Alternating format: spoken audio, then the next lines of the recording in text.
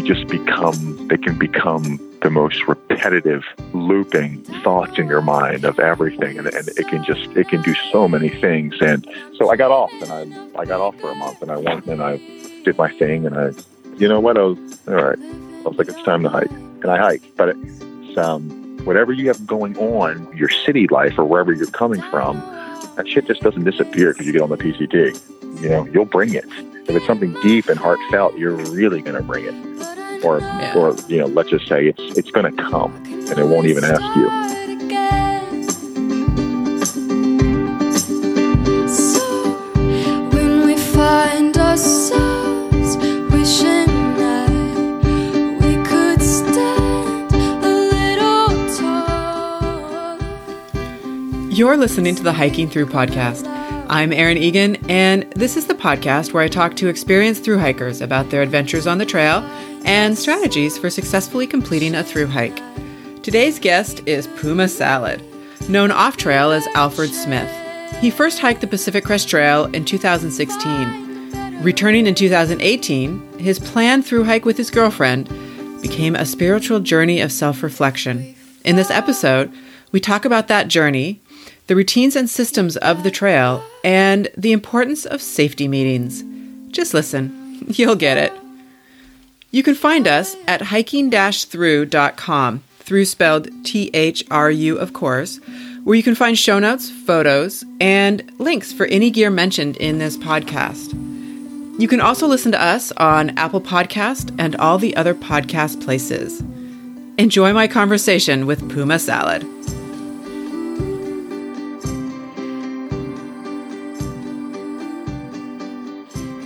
How's it going? Yeah, it's going good. The weather is fantastic again. Yes. LA after all. Yeah. It is. Yeah, we are Southern California. I know 4 days of rain. And you know, the rain is so beautiful here in Los Angeles when it rains. I don't know. It's nice to have a season even for a moment. True. And it cleans You know everything what I mean? off. Yeah, I think, but like us specifically, I think it's a time, you know, you don't have to go do Runyon today. You don't go to the beach. Mm-hmm. It's like, you know, maybe like some self-reflection, a little introspection that we don't always get over here on the West Coast because it's always so goddamn nice every day. You know what I mean? Yep, I totally get you. So yeah, it's been nice, the rain. So, and now it's summertime. I know. For the rest of the year. Yes, exactly. And you were sending me pictures from some very beautiful places. Like, was that your way of avoiding the rain, or? Oh no! I wasn't in any of those places recently. They were just from this past recent trip on the PCT. I'm big at sending photos. I'm a photographer as well, so I always just send people random things. It's good to confuse people too with just random photos. Absolutely. Yeah, those are from 2018. All those trail photos. It's crazy it seems so long ago now. Trail. Yeah, I hear you. It's crazy how quickly time flies right now. You mean just in this portion of your life? Yes. Like right. Well, that's what your parents said, right? Yes, they did. Are you telling me that they were right? I'm telling you, they were spot on. They were spot on. It's just time, you know, and I talked to my dad, and my dad just turned 69 in November, and he said it literally keeps getting faster. He said and I'm like, man, that's crazy. You know, he's like, it's still going so fast. Mm-hmm. I can't even imagine it going faster. Yeah, especially when you're like 70. Yeah. Right? It's Jesus Christ, I'm 70. Can we slow this down for a moment? Mm-hmm. I know. Can I stop and smell the roses? But I think that's the thing. If you've made it to 70 and you've been in decent health, you've supposed to have been smelling the roses the whole time.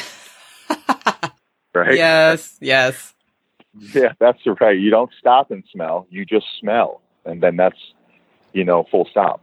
Yep. Period. Exactly. Right? Yeah.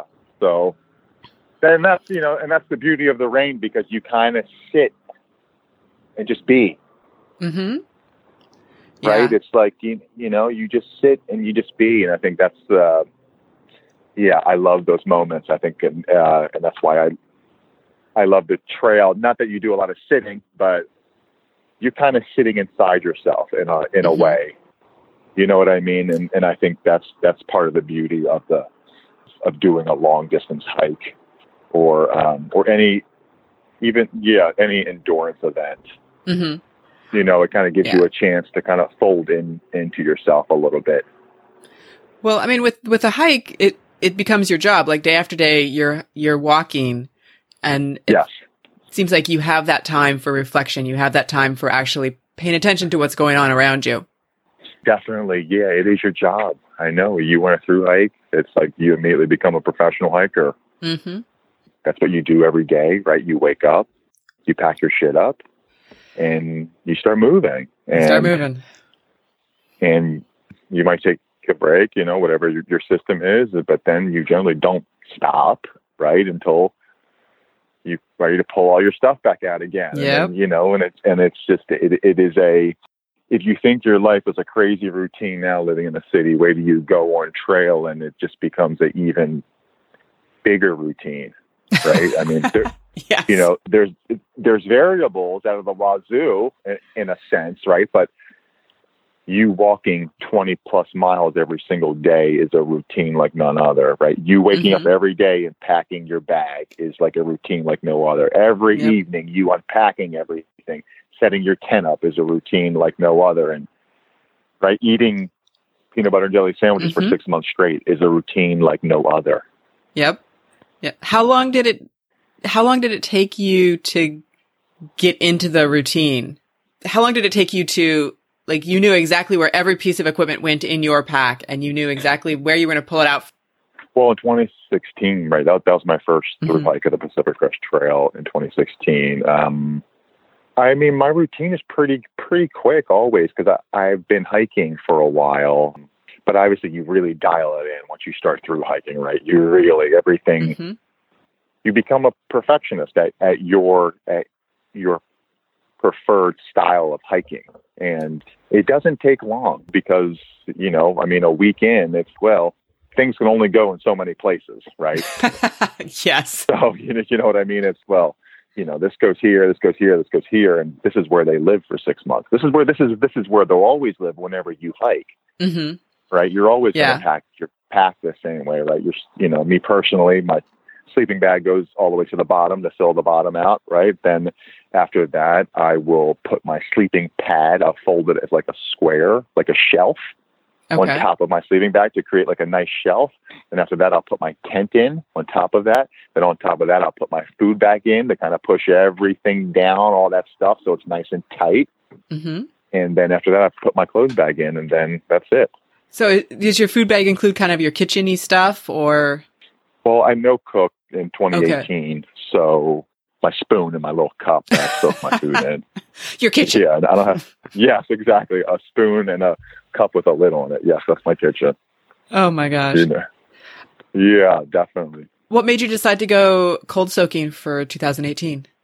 You know, I did it for the desert section of 2016. Okay. And then I brought my stove on at Kennedy Meadows, right, going into the Sierra. And 2018, I don't know, you know, it's my second trip. I've done some hiking, you know, a lot of hiking since then. I just knew I could do it. And I knew I don't necessarily love fumbling with the gas and like, you know, making sure, you know, you're packing out enough water from the last water supply of the day so you can eat. And then after you cook in your pot, it's like filthy dirty and then you got to wash it, or maybe you leave it for the next morning and then you got to worry about like mice or other rodents or I just want to eat and drop. Well, no, I just don't want to I just don't want to spend my evening after working all day working in a sense. I wanted to just eat and then be. Right. So things become very much simpler. They can be, right? It depends on what your system is. Some people have very intricate systems, right? Where, you know, some people wake up every morning and they have a hot breakfast and coffee every single morning on trail.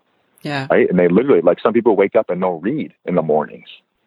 and they'll have coffee, and they'll have breakfast, and they'll have and some people, they wake up and they'll have a safety meeting. When safety meeting is where you might puff a couple bowls of marijuana before you hit the safety trail. meeting. Right? Copy that. Okay. You got to be safe, Aaron, when you're hiking out in the wilderness for 6 months. Safety is a priority. Safety first. So safety meetings are I love that's it. a staple on the Pacific Crest Trail. Okay, remember, stay safe. Mm-hmm. And if you're not feeling safe, hunker down for 10 minutes and get safe. Those are the rules. I love it. I'm so glad that you're telling me these rules, because otherwise I would be completely lost. Well, you'd be out there not being safe, and then people would just be wondering, is she okay? Is she going to be okay? Do we need to have a safety meeting? And whenever that question comes up, that means you probably should have had one 20 minutes prior. Perfect. That is very good to know, actually. Oh my gosh. Yeah. So that's more of my routine in the evening. I'm, eat my bread and cheese and puff a couple bowls and reflect. And watch the sunset and. Yeah, exactly. And have some self-care, clean my feet and just look. Yeah. I mean, just look. Just look around. It's like, that's why you eat every day at home, right? In your normal civilian life. I guess I make a big deal about my food in my normal life. This year I was thinking, I'm just going to eat. I'm just going to fuel, right? I'm not going to I don't know. Yeah. You're not about the flavors and the textures and the colors and all of that culinary stuff. I am. I cook almost every evening for myself personally, but I think when you're hiking every day, you want a system that's efficient, right? And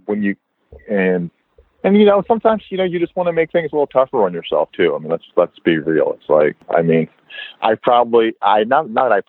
will never no cook for a full through hike again. Just put it like that.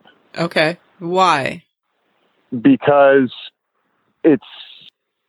you will enjoy more if you cook in a sense. Okay. Like say late in the season, once you get up to Washington and it's September, October, heaven forbid, and it's really cold outside and it's nasty, like really nasty, cold. Like rainy and cold and wet and dreary and gray and hypothermic and just really nasty weather, and food doesn't soak when it doesn't get above freezing. Yeah. So your meals are pretty functional in the terms of just providing you with energy. Mm-hmm.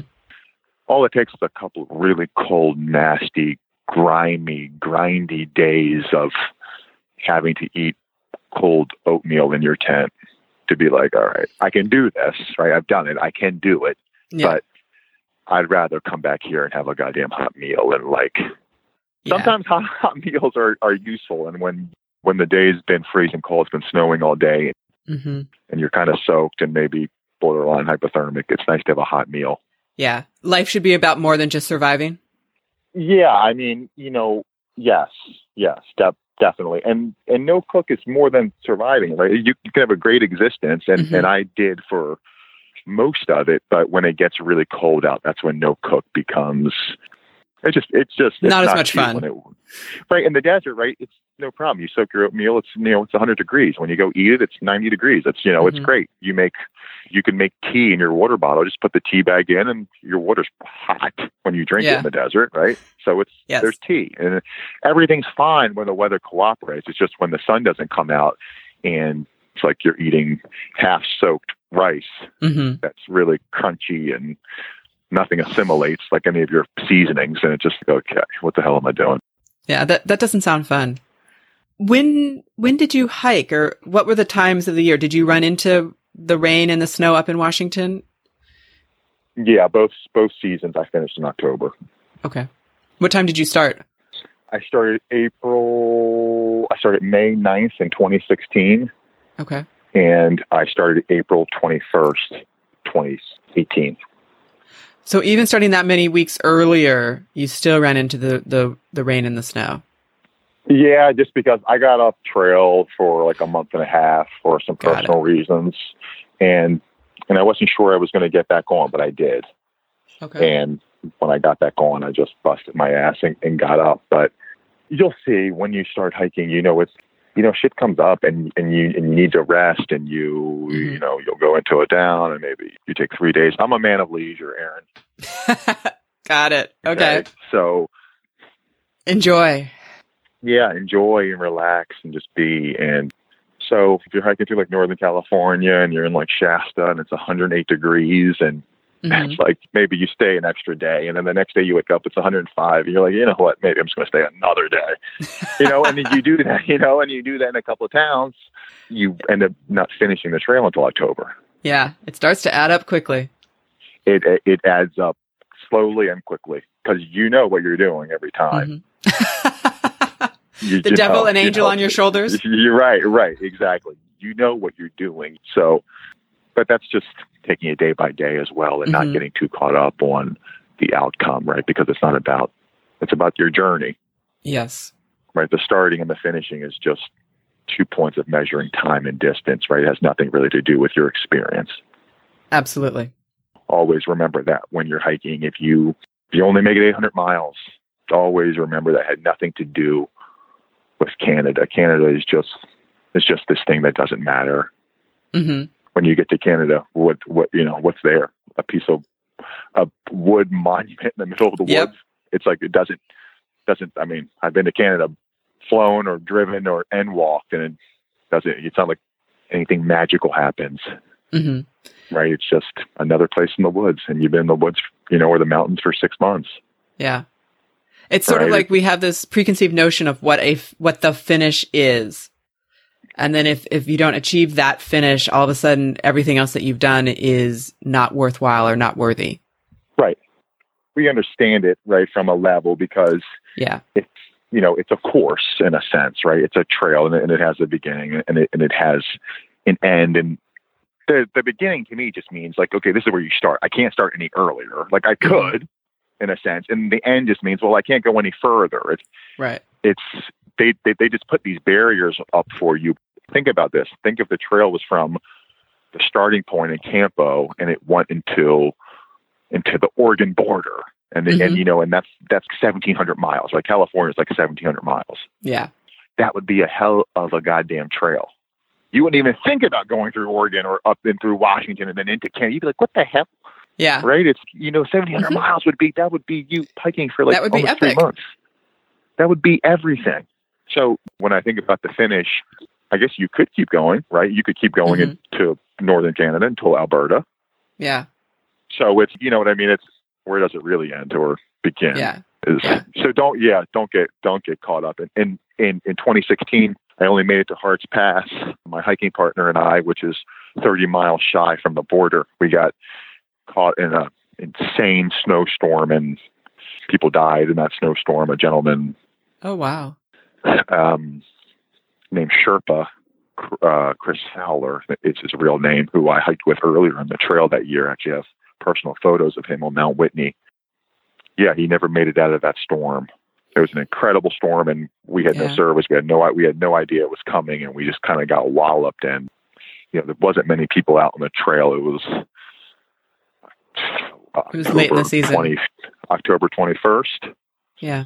So only the crazy still out on the trail pushing. And, we made it to Harts Pass, just like I said, 30 miles from the border. And that was 2016. So when I did the trail in 2018 and I finished and I got to the border, I kind of knew the whole time that we'd made the right decision in 2016 because the border didn't really matter. But you're always kind of curious, right? You're thinking in the back of your head, it's a big journey. It's like, shit, I didn't make it to the border in 2016 and 30 miles shy, you tell people that and they cringe for you, right? It's a day of hiking. Come on. One day of hiking and they cringe for you and they're like, oh my God, I'm so sorry. But when I made it to the border this year and I just laughed to myself. So I could have stopped at Harts Pass again because, I had to walk back to Harts Pass this year. So, because if you're not going into Canada, you have to go back to Harts Pass. That's the closest place in the States where you can get a hitch. Okay. So from Harts Pass, if you have to come back, it's technically 60 miles. So. Right. Because you go out and then you come back. and then you Okay. come back, right? So that's what I did this year. Which is called the like the tour, the farewell tour, or because you're walking back going to Hearts Pass, and people are walking towards the monument. So you get to Right. see all these people that you've known on the trail for months, and some new faces that pop up, and it's very, right, the mood is very high, the energy's high, everyone's on this high because they're finishing, and you're done, and you're still it was, like, walking. great, and you're still walking, and it was great to like see people going and to be done. But the terminus in Canada didn't really, it was just another else. point. It's just another point. As beautiful as it is in a sense to like complete anything, Yeah. we all get a sense of satisfaction out of completing things, but just don't get too caught up in it. Like if something happens and you don't make it, or there's a storm, Right. don't get too caught up in it, because it's about your experience. It's about how you truly feel inside, right? Yes, What the trail is absolutely. truly giving you. It's like, and I think that's why I love hiking, because it is a external physical push, but it is so mental. Mm-hmm. Yeah. That daily grind, that daily repetition.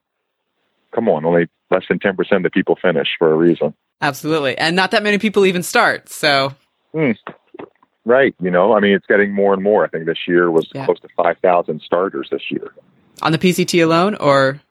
Yes. Wow. Okay. So it is getting rather crowded. So we're talking 500 finishers. Mm-hmm. Yeah. So it's remarkable experience for sure that I will continue to do my whole life. Do you see yourself going back out on either doing that one again, or doing the CDT or AT or something like that, or are you going internationally? Well, in 2017, after 2016 PCT, I did the TMB Tour of Mont Blanc in Europe. Okay. It goes around this Mont Blanc. So we started in Chamonix in France, and then you walk from France into Italy, into Switzerland, back around into France, creating the circle going around Mont Blanc. So through like that in 2017, and then 2018 did the PCT again. We'll do the CD. Go ahead. Go for it. No, go for it. No, just going to say, and on the ticker right now on the docket is CDT 2021. Okay. And this is my second time doing the PCT. I'll probably do the PCT at least 5 times total, at least 3 more times in my life. The PCT specifically. Wow. Okay. I'll do the CDT. I'm going to do it in 2021, but I haven't done it yet, so I can't say how much I'll love it, but if it is what I think it's going to be, I'll probably do that a handful of times too. Okay. Yeah. Watch out for if you're going Sobo, watch out for the Great Basin. Oh, literally everybody that right. I've talked to who's done it is like, you just want to get through that place as fast as humanly possible. Yeah. Not a lot of water. Not a lot of water. And you're just looking at the same things day after day after day. But,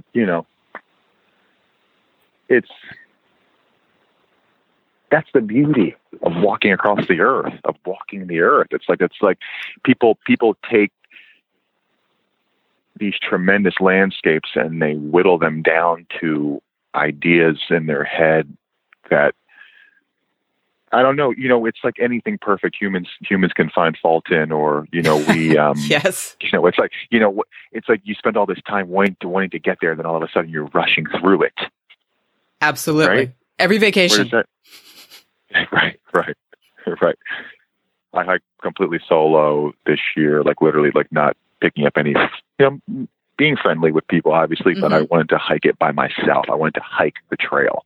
Right. Not party, not make friends, have great experiences with people, but I wanted to hike the trail. I wanted to be alone. I wanted to forge this path by myself. And how was that? It was incredible. It was a life-changing experience to do it like that. That's for sure. It brought me a lot of clarity and nice, and a great connection with my spirit. And like hiking will do, like any walking will do, it will connect you to your spirit. Yes. But, It's one of the best ways to do that. right, exactly. Just to walk. I mean, walking is all you need.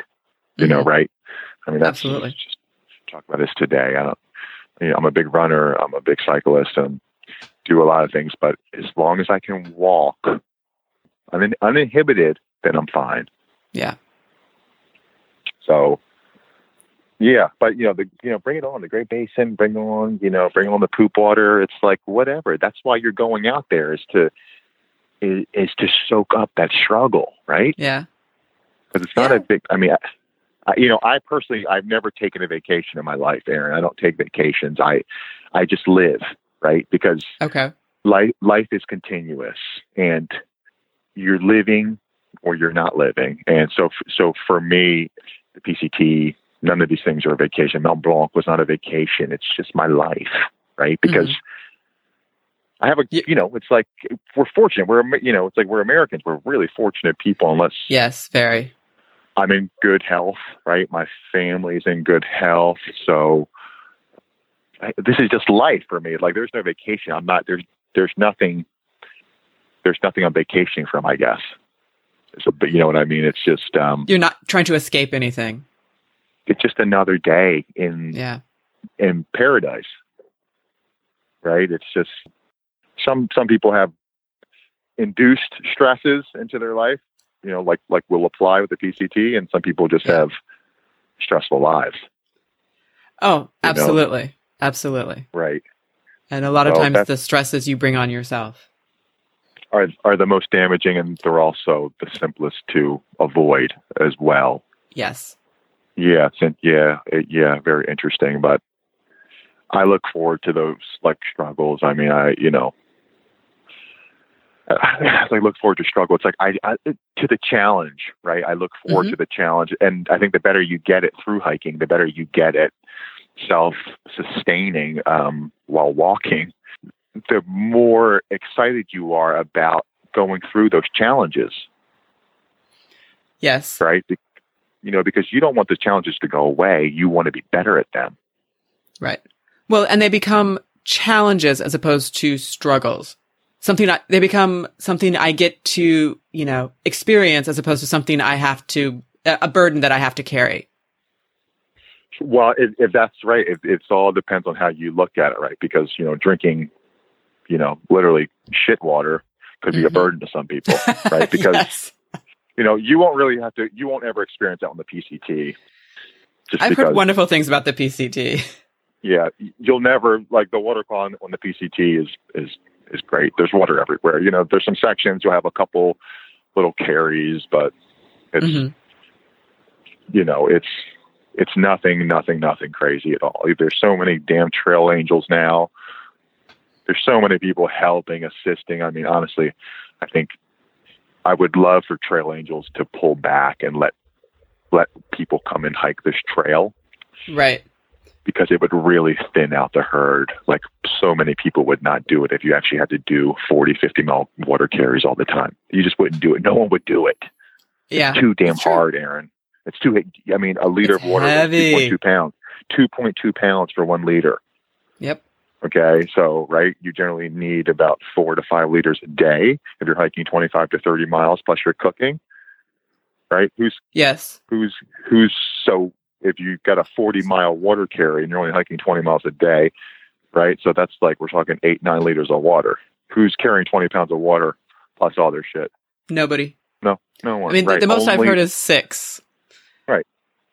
A lot of people, I knew a guy in 2016 who started off with 8 at Campo, 8 liters, right? Because your first water isn't until Hauser Creek, and that's 15 miles away. And there's no water there most of the time. So your go ahead. I was going to say, and I can imagine if you're with 5,000 hikers starting the trail in the desert, most of them, if you're late in that season, how much can you depend on those water caches because there's so many people who've gone in front of you at this point? Honestly, you would really think that. And the trail angels are just phenomenal. I mean, they are just, you won't believe it until you get on the trail and you're just, hold on, really? There's really 400 gallons. There's 400 gallons of water at this dirt road in the middle of the desert.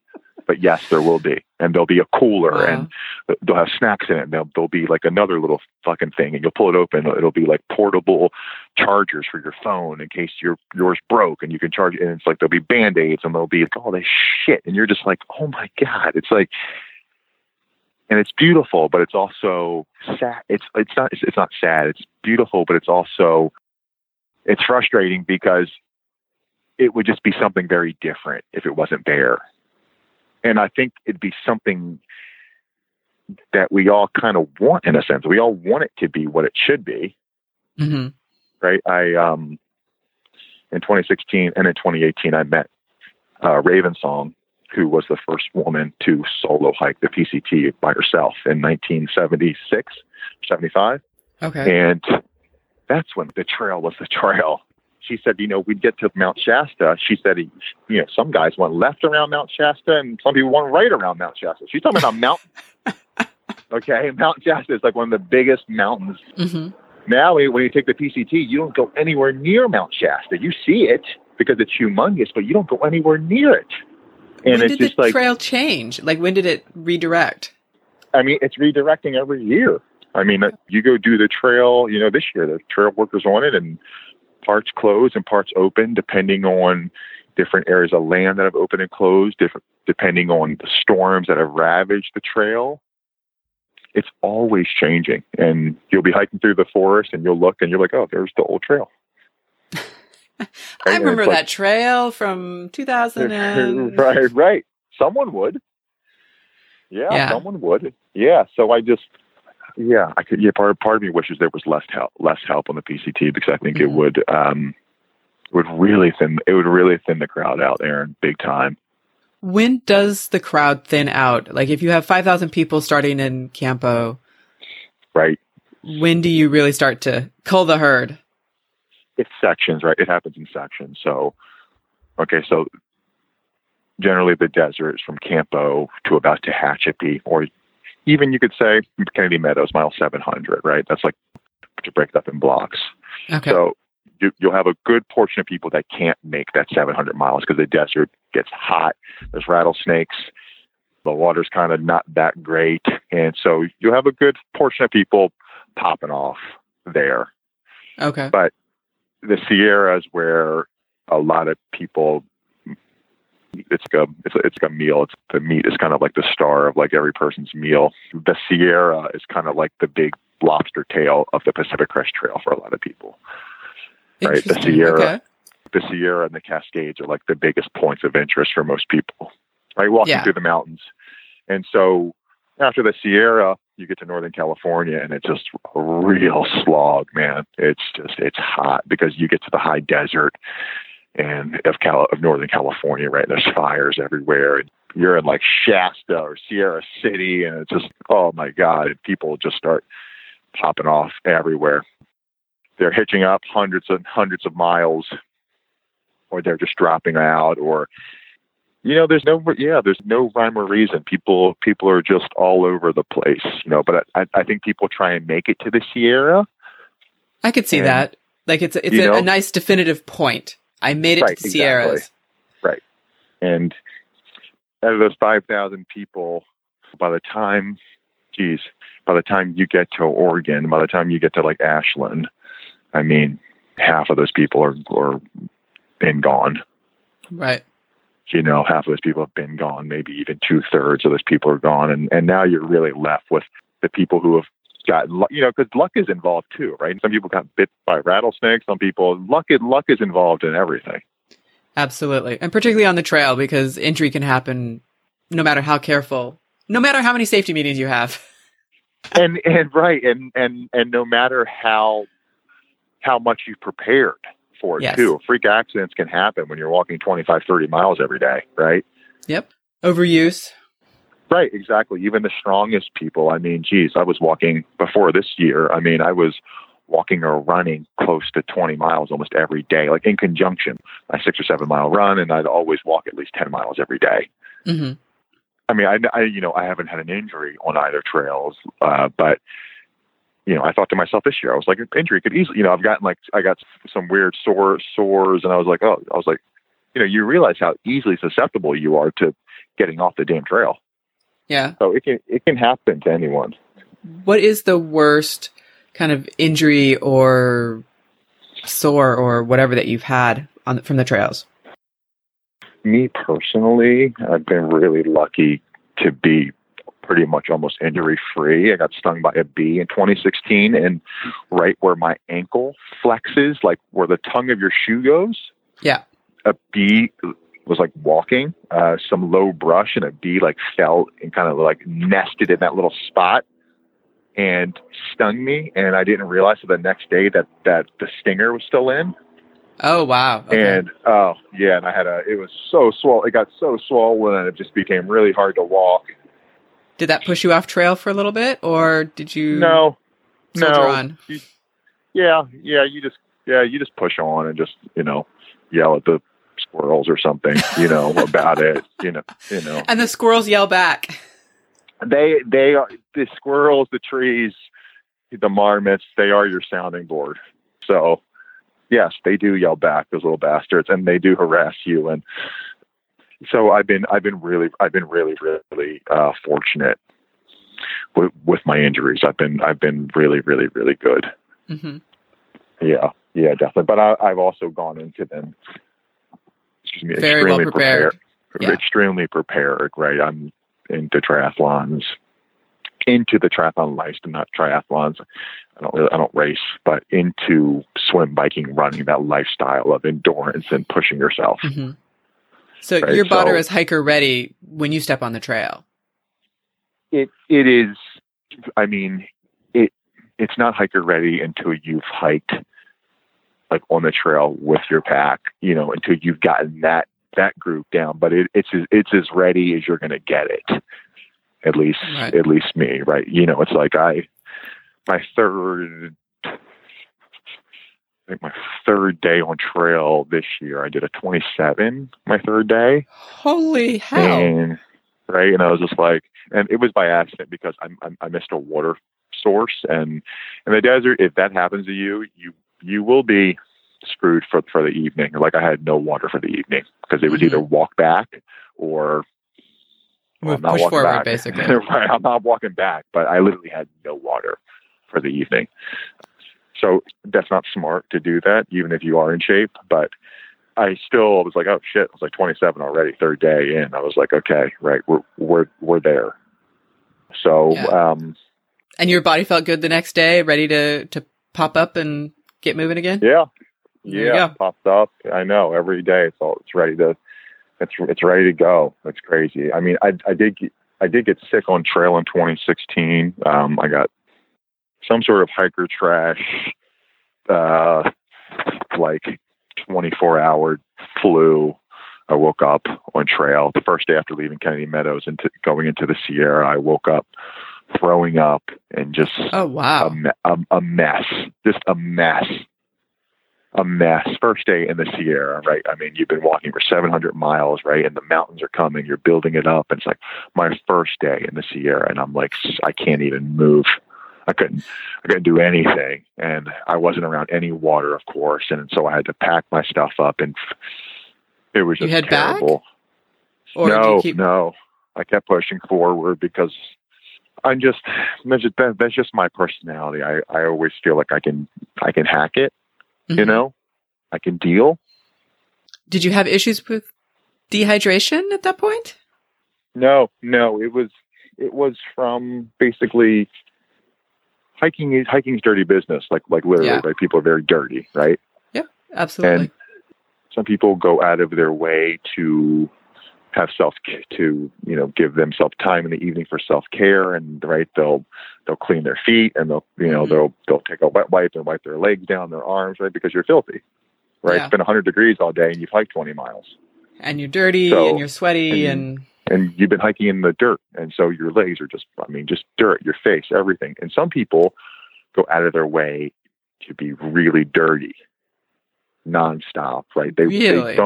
They don't clean their feet, right? They don't clean their legs. Their dirt becomes this kind of badge of honor for some people. And that's where you start to get into hiker trash. That's kind of where that term comes from, is like hiker trash, where you just stop really giving a shit.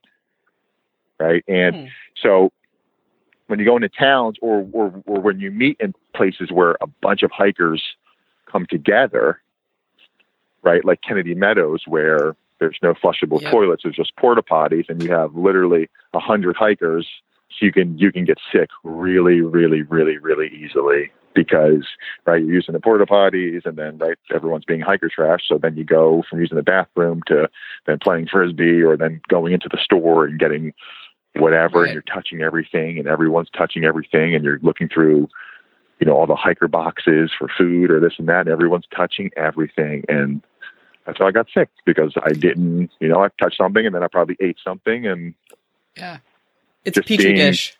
It is a complete petri dish, and you'll see people and just be horrified by their lack of hygiene on the Pacific Crest Trail or any through hike. Yeah, it's pretty remarkable. I'm not one of the other. I'm not, right. I don't let myself get too dirty, and I don't try and stay really, really clean all the time. Right. When I sit down at nighttime and I take my shoes and socks off, and my feet are disgusting, it's like I wipe them off. you know. Seems reasonable. Right. Got to take a wet wipe, and I'll wipe my face off. You know, I just don't lay in my filth for weeks. Right. You know, I know. Yeah. It's, especially, I mean, for you being a woman, I mean, you really have to take precautions, because, you know, you got all types of shit going on. Yeah. You know, okay. Yeah. So make sure, right, you get antimicrobial bacterial underwear. Yeah. I met a woman this year who literally carried 10 pair of underwear because she kept getting fucking like yeast infections or some other infection, and she just kept getting it because she couldn't keep her area clean. Yeah. Jesus Christ. I was like, 10 pair? That's a lot of weight, that's a lot of weight, that's weight. That's a lot of bulk to be carrying around with you all the time. And she's like, look, it's that or what? Or this like, other really miserable. Right, exactly. So, right. And for a woman too, right, your period is a big thing. How are you going to manage bleeding for a week out of your vagina? Mm-hmm. Aaron, sorry. But, I know. No, believe me, it is a thought that has crossed my mind, and I'm not excited about that prospect. Believe me. So, like a couple of things will happen, right? Your body your body will kind of meet you halfway, and your periods probably won't be as bad because you're going to be doing so much physical movement, right? And I think it's general, right? Women's periods tend to shrink when they do high intensity things for long periods. What's your experience? A lot of high intensity, but a lot of it also has to do with body fat and things like that. Right. You know, body density, body fat, things like that, which is why like athletes who are very low body fat tend to have a ceasing of their periods, or like very, very small. Exactly. I think the body kind of goes, well, if you don't have the fat to support a baby and a child and that kind of stuff, then you probably shouldn't be doing it. Right, exactly. And you will lose, right? Because women lose the most weight. Yeah. So you will lose a ton of weight in that, and you'll be dealing with that. But, women use like the cup, right? Little thing you insert and hold, or like the special underwear that like absorb like 5 gallons of, water or something like that. And like it depends. But there's like these like hiking underwear for women that you can have your period that use with your period without, having any tampon or anything. Interesting. I have not heard about these things. I have to research. Yeah. And I can give you a name too. I can ask Vanessa. Okay. My please. Girlfriend. Yeah. So you'll have all those womanly strategies to deal with. So for you and your routine, it'll be so different, and the stakes will be even, different. Yes, the stakes will be higher in that respect, because as your friend on trail who had her 10 pair of underwear, like it was carry the extra weight or be really, really miserable. Or get off trail, basically. Right, exactly. Or literally having to get off trail because, your goddamn vagina and uterus is just a problem child. right? I mean, let's be Literally real. and figuratively. I love it. Right. I grew up with two sisters and a mom, so it's just like never ending. You've heard it all. I've heard it all, and I've lived with a woman for 10 years, so I've heard it all. Mm-hmm. I've seen it all. You know, the uterus is a humongous ego. Crazy. I don't even know how you deal with it, but and then you have the hormonal swings, which are always fun as well. right. For both sides, for both parties. Yeah, I mean, I always feel so good every day. You know, I always feel overwhelmed with the spirit. Yeah. And it just, I think that's just my outlook in general, you know, as a person, but I just get so overwhelmed with the beauty and just the spirit. I mean, honestly, you know, I don't know if you're a spiritual person, but I don't know, just something amazing about, I don't know, just being. Yeah. Just being, just water in a stream, you bend down, you get it and you drink it. And it's just like, it's just, you know, you look out and you can have a thought, you can chase a thought for a little bit, or you can contemplate it all day for 20 miles. Right. And that's good and that's bad, right? You can beat yourself up over things, right? It's, you know, everything has that polarity still, even on the trail. Mm-hmm. And it's just, it's so freeing, but it could also be very shackling if you can't escape your thoughts, right? Because it's only you, and once you're like in 20, 25, 30 miles a day, man. We're talking 12, 13, 14 hours of walking, of hiking. And there's a lot of thoughts to pop up. It's a lot of time to contemplate yourself, essentially. Contemplate the world and your place in it. Right. And all of this, right. The whole shebang. So it's very interesting. You know, you'll see people on their trips, you know, their emotional trips, what they're going through or this or that. And it's my wife, essentially girlfriend of 10 years, her and I split up right as we were getting on the Pacific Crest Trail this year. I'd already done it in 2016 and we were going to do it this year together. Okay. And we split up, and she was going to leave a month before me anyway on the 1st. So I had some things to do back east. My brother was getting married, and I wanted her to like have a month to herself and just hike. And I wanted to be able to hit the trail and hike really hard until I met her.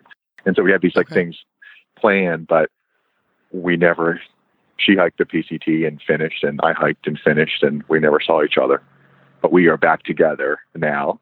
And did your guys' solo individual hikes help with that? Yes, they did.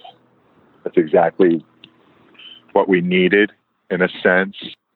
But that is the reason why I got off trail initially, because I had a very difficult time dealing with just the onslaught of emotions and having to integrate them into myself every day, all day long. You know, there's no way to avoid.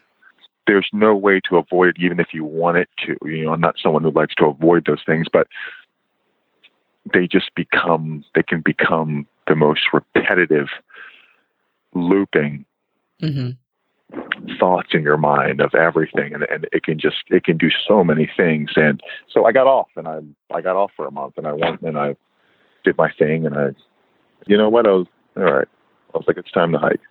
And I got on and I hiked, but it's, whatever you have going on in your city life or wherever you're coming from, that shit just doesn't disappear because you get on the PCT.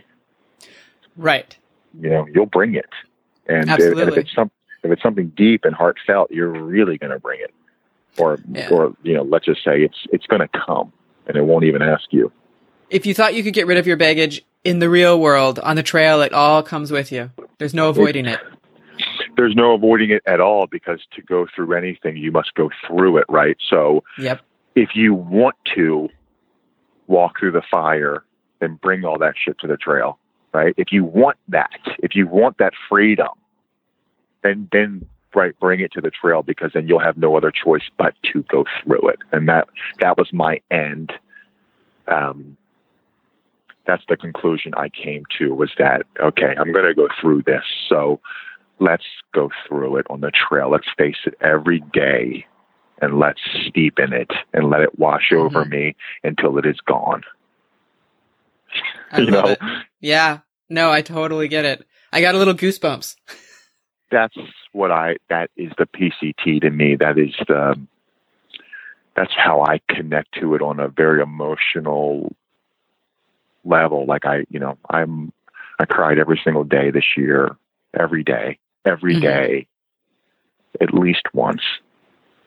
I mean, we're, cries. We're not talking about like, I teared up, I'm talking about like stop hiking in the middle of the trail, sometimes on my knees and just fucking crying. And overcome with everything, the spirit, the beauty, the challenges, my life, and how it is brought to shape. And right, nothing, it's all beauty, it's all grace. Yeah. But just when you have that washing over you, it's God, what an opportunity, right? What an opportunity to just, oh hell yes, to just have it just be you, and not, and don't budge from it. You know what I mean? It's like, don't look away from it. It's so beautiful. If you really want to hike the PCT and you really want to do it for that pure sense of being, it is, I couldn't say a better thing to do. I mean, honestly, it's just a perfect way to exist. And particularly, it sounds like from a solo hiking perspective, where you get to, as you said, steep in it. Yeah. Where you can, and like I said, people will be around, right? There's 5,000 people on the trail at some point. People will be around, but as you'll notice, and I'm sure as you probably have read, it's a big party scene on the fucking PCT, right? Yes, it can be. It's a big party scene where people are just literally just binge drinking nonstop, and just, right, you get into fucking towns and people are just literally just like binge drinking for days, or, and it just, yeah. And it becomes this whole other thing, right? Where, because it's supposed to be this like fun thing, right? It's the PCT. It's like, we're fun, we're hiking, and it is, and it is fun. But for me, I don't go out for fun. I go out for adventure, and adventure. I've done enough adventuring to know that adventuring can be very miserable at times. Yeah. And I'm okay with that, because I know that makes me whole. Mm-hmm. But right, that's where a lot of people drop off, is when it starts to get kind of difficult and the glory's gone, right? You're in Northern California. There's no glory, right? What you're calling home to tell your friends you're in where? It's like you're in Weed, California. Right, exactly. You just, right. They're like, oh, great, right, wow, good for you. It's 108 degrees here, and it's just, there's rattlesnakes, and it's like you just walk all through the best right? stuff. Right, exactly. Like Land of Jefferson or some like crazy, it's yeah. Yeah, it's an all-encompassing journey with like in tremendous highs and lows. Yeah. What was a normal day on the trail like for you? Like, what was your routine and your... Yeah, well, I'm not a crazy early riser. This year, I was actually pretty good this year. Like, I was on trail at the beginning, right? As time goes on and you become a bit of a professional, right? You're like, fuck it, later on the trail or something like that, as far as like getting up early, right? Because you're tired. You've been hiking for 5 months. Yeah. So, but like in the beginning, on trail by like 6:30, and I don't really eat in the mornings. I'll have a little bar, but like I said, I'm no cook, so there's nothing fancy, right? I'm hiking.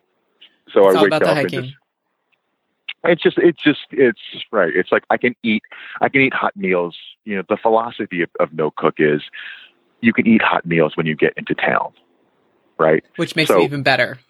Right, which makes town that much more ridiculous, and it's hard to believe that you could make it more ridiculous, because it's already the best thing in the world when you're eating hot meals. So, day starts off very simple, and I generally hike about 15 miles before I stop for my first break, and I stop, and I'll probably, I'm not a huge stopper. I'll stop for anywhere from a half an hour to an hour, depending on what's going on, and, have a little food, maybe take a little puff. 15 miles in, at that point, been walking for a solid 5 hours, maybe take a little puff. And then, it's like noon, and then if you're doing 25, you only have 10 more miles to go. And in the desert, it's only 3 hours of hiking. So you could be done by fucking 3:30, 4. It's like part-time work. It doesn't get dark until 9 in the desert. So in the desert, it's just like you have this time where you can just really just soak in it and just like love it. And, obviously when you get to Washington in September, right, it's dark at 6:37 and it's cold. Yeah. And it's a very different life, man. I mean, you're racing to get to camp so you can get inside your tent because it's fucking freezing or it's raining or it's going to rain or it's gray and foggy and overcast and it's dark and it's just, you have these very different lives, because you're living outside, right? So you're just along for the ride, man. And it's a little bit like the farming. So when the sun's up, you're up, and when the sun's down, you're down. You're right, exactly. Except the only thing here is when it rains, you don't really have any shelter, right? You walk, you walk through the Sierra at 1 PM. It starts raining. Well, you're just going to be wet, unless you're going to just stand under a tree for 3 hours. Yeah, you just embrace it. You just embrace it and you try and have your system super dialed in, right? So when the rain comes, you can reach into your pack quickly and pull this thing and this thing out and you're good. And then you can keep hiking, right? Yeah. Hike my 15 miles and have my break. Then I'll hike another 10, whatever. If I'm just doing 25 and, I sit down, I generally set camp up right away. I put my tent up. That way I can just totally chill and puff a bowl and eat my bread and cheese, and then I'm just talking to myself. And you're enjoying the next 6 hours of relaxing. Oh, right. Maybe I'll write a little bit. Maybe I'll write a poem, or I'll throw rocks, or I'll have weird, bizarre conversations with myself out loud, and I'll yell at animals that are going by, and I'll scream at the top of my lungs, or I'll cry and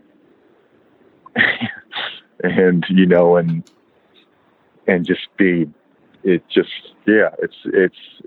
incredible. It sounds pretty incredible. It's, I can't stress how much work it is. I really can't stress the amount of work you actually have to put into it. The hiking almost, like when you talk to people about the PCT, the hiking almost sounds like a formality. Oh, it's like, well, okay, I got to hike. All right, I know that, but how's this? Right. I've got to get 20, 25, 30 miles a day. And But how, no, it's like you're hiking all day long. And, and especially when it's a little bit, right, when you get to the Sierra, it's, right, because of the mountains, the sun goes down a lot earlier, depending where you are. And it's like, right. And it's just, it's so much work, man. You get to the Sierra and you're just like, oh, okay, today is literally 20 miles of climbing. Literally. Oh, that sounds like so much fun.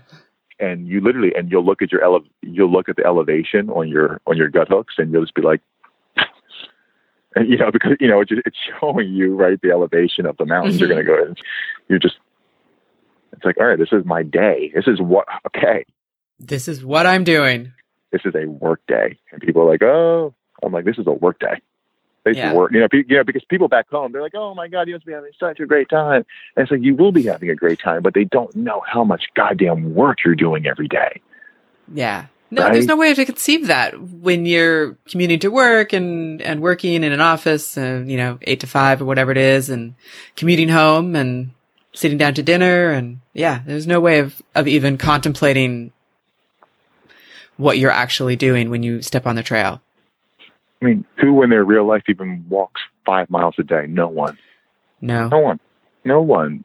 So to walk 25 or 30 in the mountains with carrying a pack on your back, fording rivers, it's like dealing with just insane amounts of mosquitoes that you're like, what the fuck am I even doing out here? Like, you can't sit outside your tent in the Sierra in the evening. Yeah. You can forget that shit. It's like, you want to go to Oregon and fucking in July or August, have fun. It's literally a bloodbath. There's nothing but mosquitoes everywhere, right? You want to So be what was your way of avoiding as many bites as possible of these bloodsuckers? As late as you can in the season. Okay. Hike as late as you can in the season, right? And it's not recommended because most people can't start late and finish, right? Because most You get people weather. just aren't, right? You get weather, and you're not fast enough.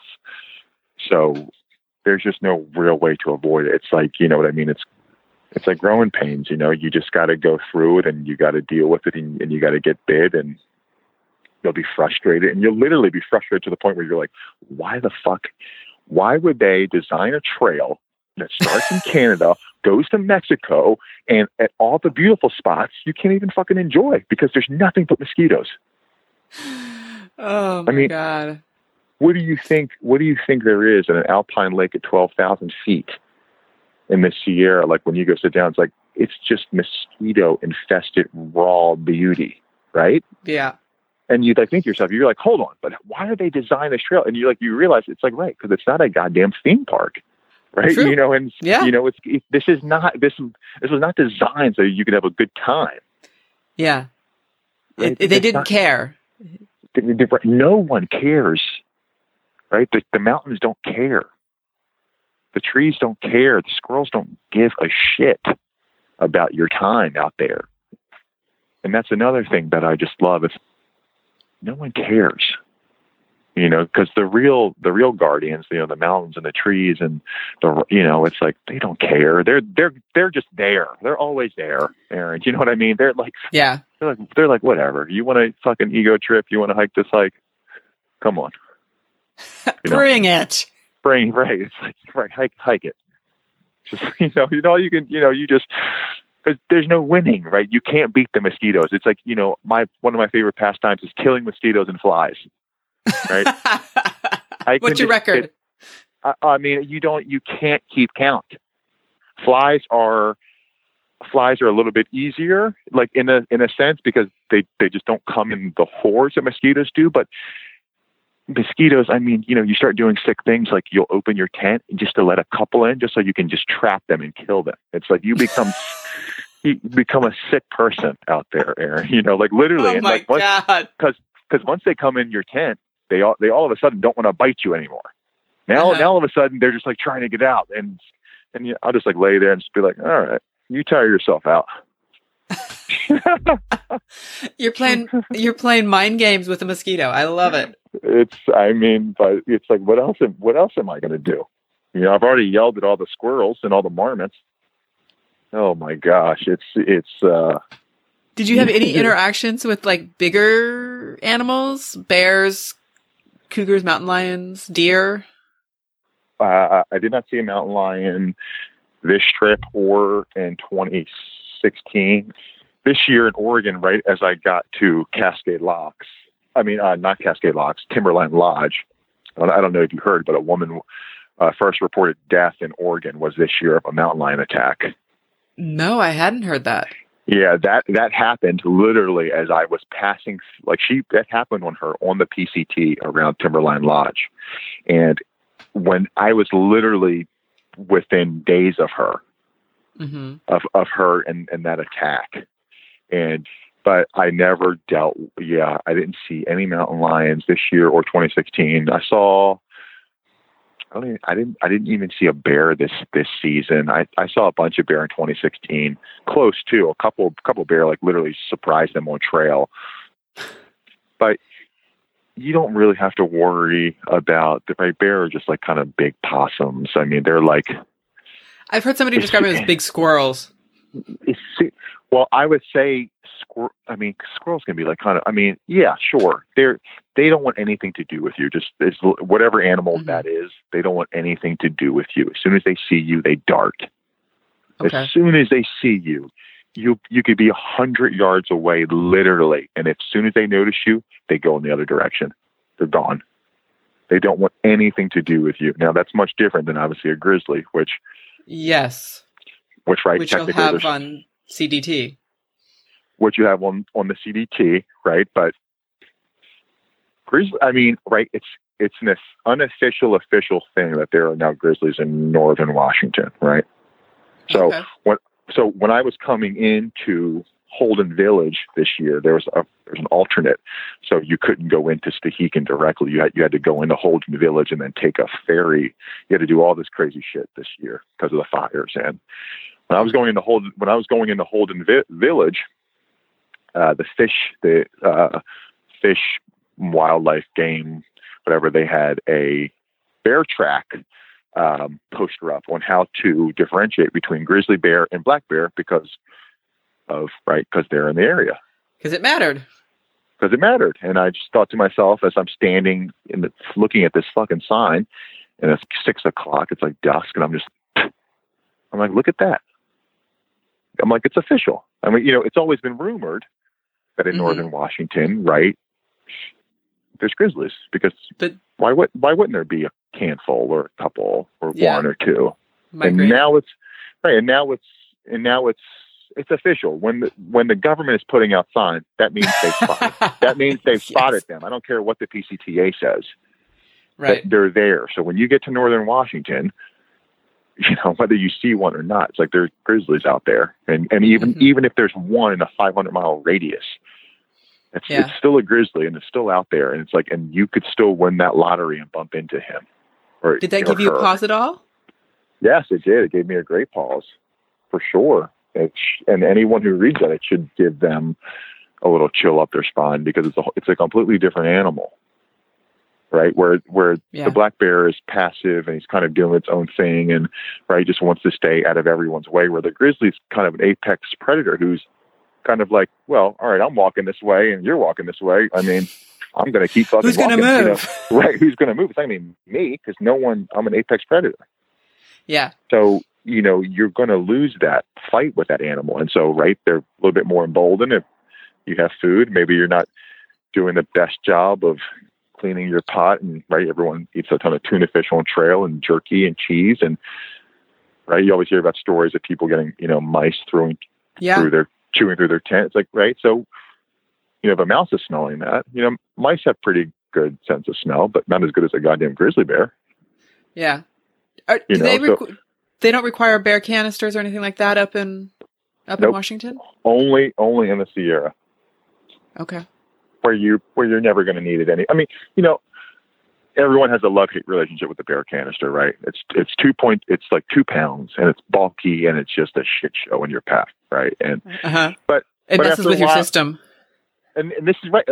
It takes your system and just fucking just dumps all over it. But after a while, you integrate it and you have a new system with it, right? And then you're like, all right, I can like, you have this other freedom where like, okay, now mice and squirrels can't fuck with my food. Right. So you could like take your bear canister and just like leave it out right outside. It's fine. It's like no mice or squirrels ever going to crawl in your tent because no food is in there. And when you eat all your food, you can put your trash inside, and then it kind of tidies everything up a little bit. You start to realize, you're like, well, you know what? This is actually really fucking convenient. It's also a little seat too. And you're like, oh, it's really convenient. Right. But of course you'll get rid of it as soon as you can, because, you're a normal person. Because it's 2 pounds and it's bulky and it's just not really cool, Aaron, and, but you will see those randos who even in Washington, they still have their bear canister. Mm-hmm. And they are, like the deplorable people on trail where you look at them and you're just like, oh, look at that person with their bear canister. The crazies. The trail, right. Exactly. The trail, like any social structure, even a fringe structure, is very tribal, right? And you're going to get on that fucking trail and you're going to be like, hold on. Every single person is dressed the same. Everyone's wearing the shortest shorts they ever could find and some like zany Hawaii fucking like button-up shirt. It's like a uniform. Yeah, it kind of is. This like great thing with me is I'm not a shorts person. I never wear shorts, right? And I don't. So I wear pants. In 2016, I wore pants the whole trail. In 2018, I wear pants the whole trail. And I also wear like a sweater, like a glacier sweater, a sweatshirt, because you live outside all year, six months out of the year. The sun's brutal. even when it's not that sunny, it's like people don't realize like the sun exposure is insanity. So I'm, you know, so basically I look like a day hiker on the PCT. And it's hilarious. People are like, literally, I mean, I'm hiking the trail for months. People are like, oh, like it's someone I've never met. They're like, oh, are you hiking the PCT or just out for a day hike? I'm like, what?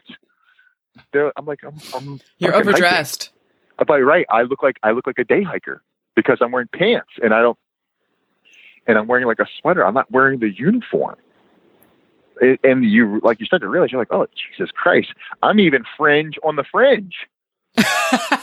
You know, I'm like, literally, I'm like, Jesus. I'm like, where do I fit in? Where are my people? I'm odd, even by odd standards. It's like literally, but you know, I love it. I mean, everyone's great. The PCT is beautiful. The relationships you make are beautiful.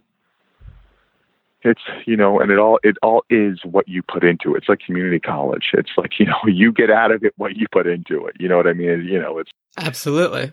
And I think that's, you know, you'll make great bonds while you're on the trail. I wouldn't expect these things to last off trail, you know, but you'll make pretty strong bonds on trail with people if you hike with someone. And I still talk to some guys from 2016, and I talked to a couple of people from this year, but you know, everyone's so spread out. Everyone's doing their thing. This ends part one of my conversation with Alfred. Next week, we'll bring you the second part. If you do want to reach out to him in the meantime, he can be found on Instagram at MyLifeCollectingDust.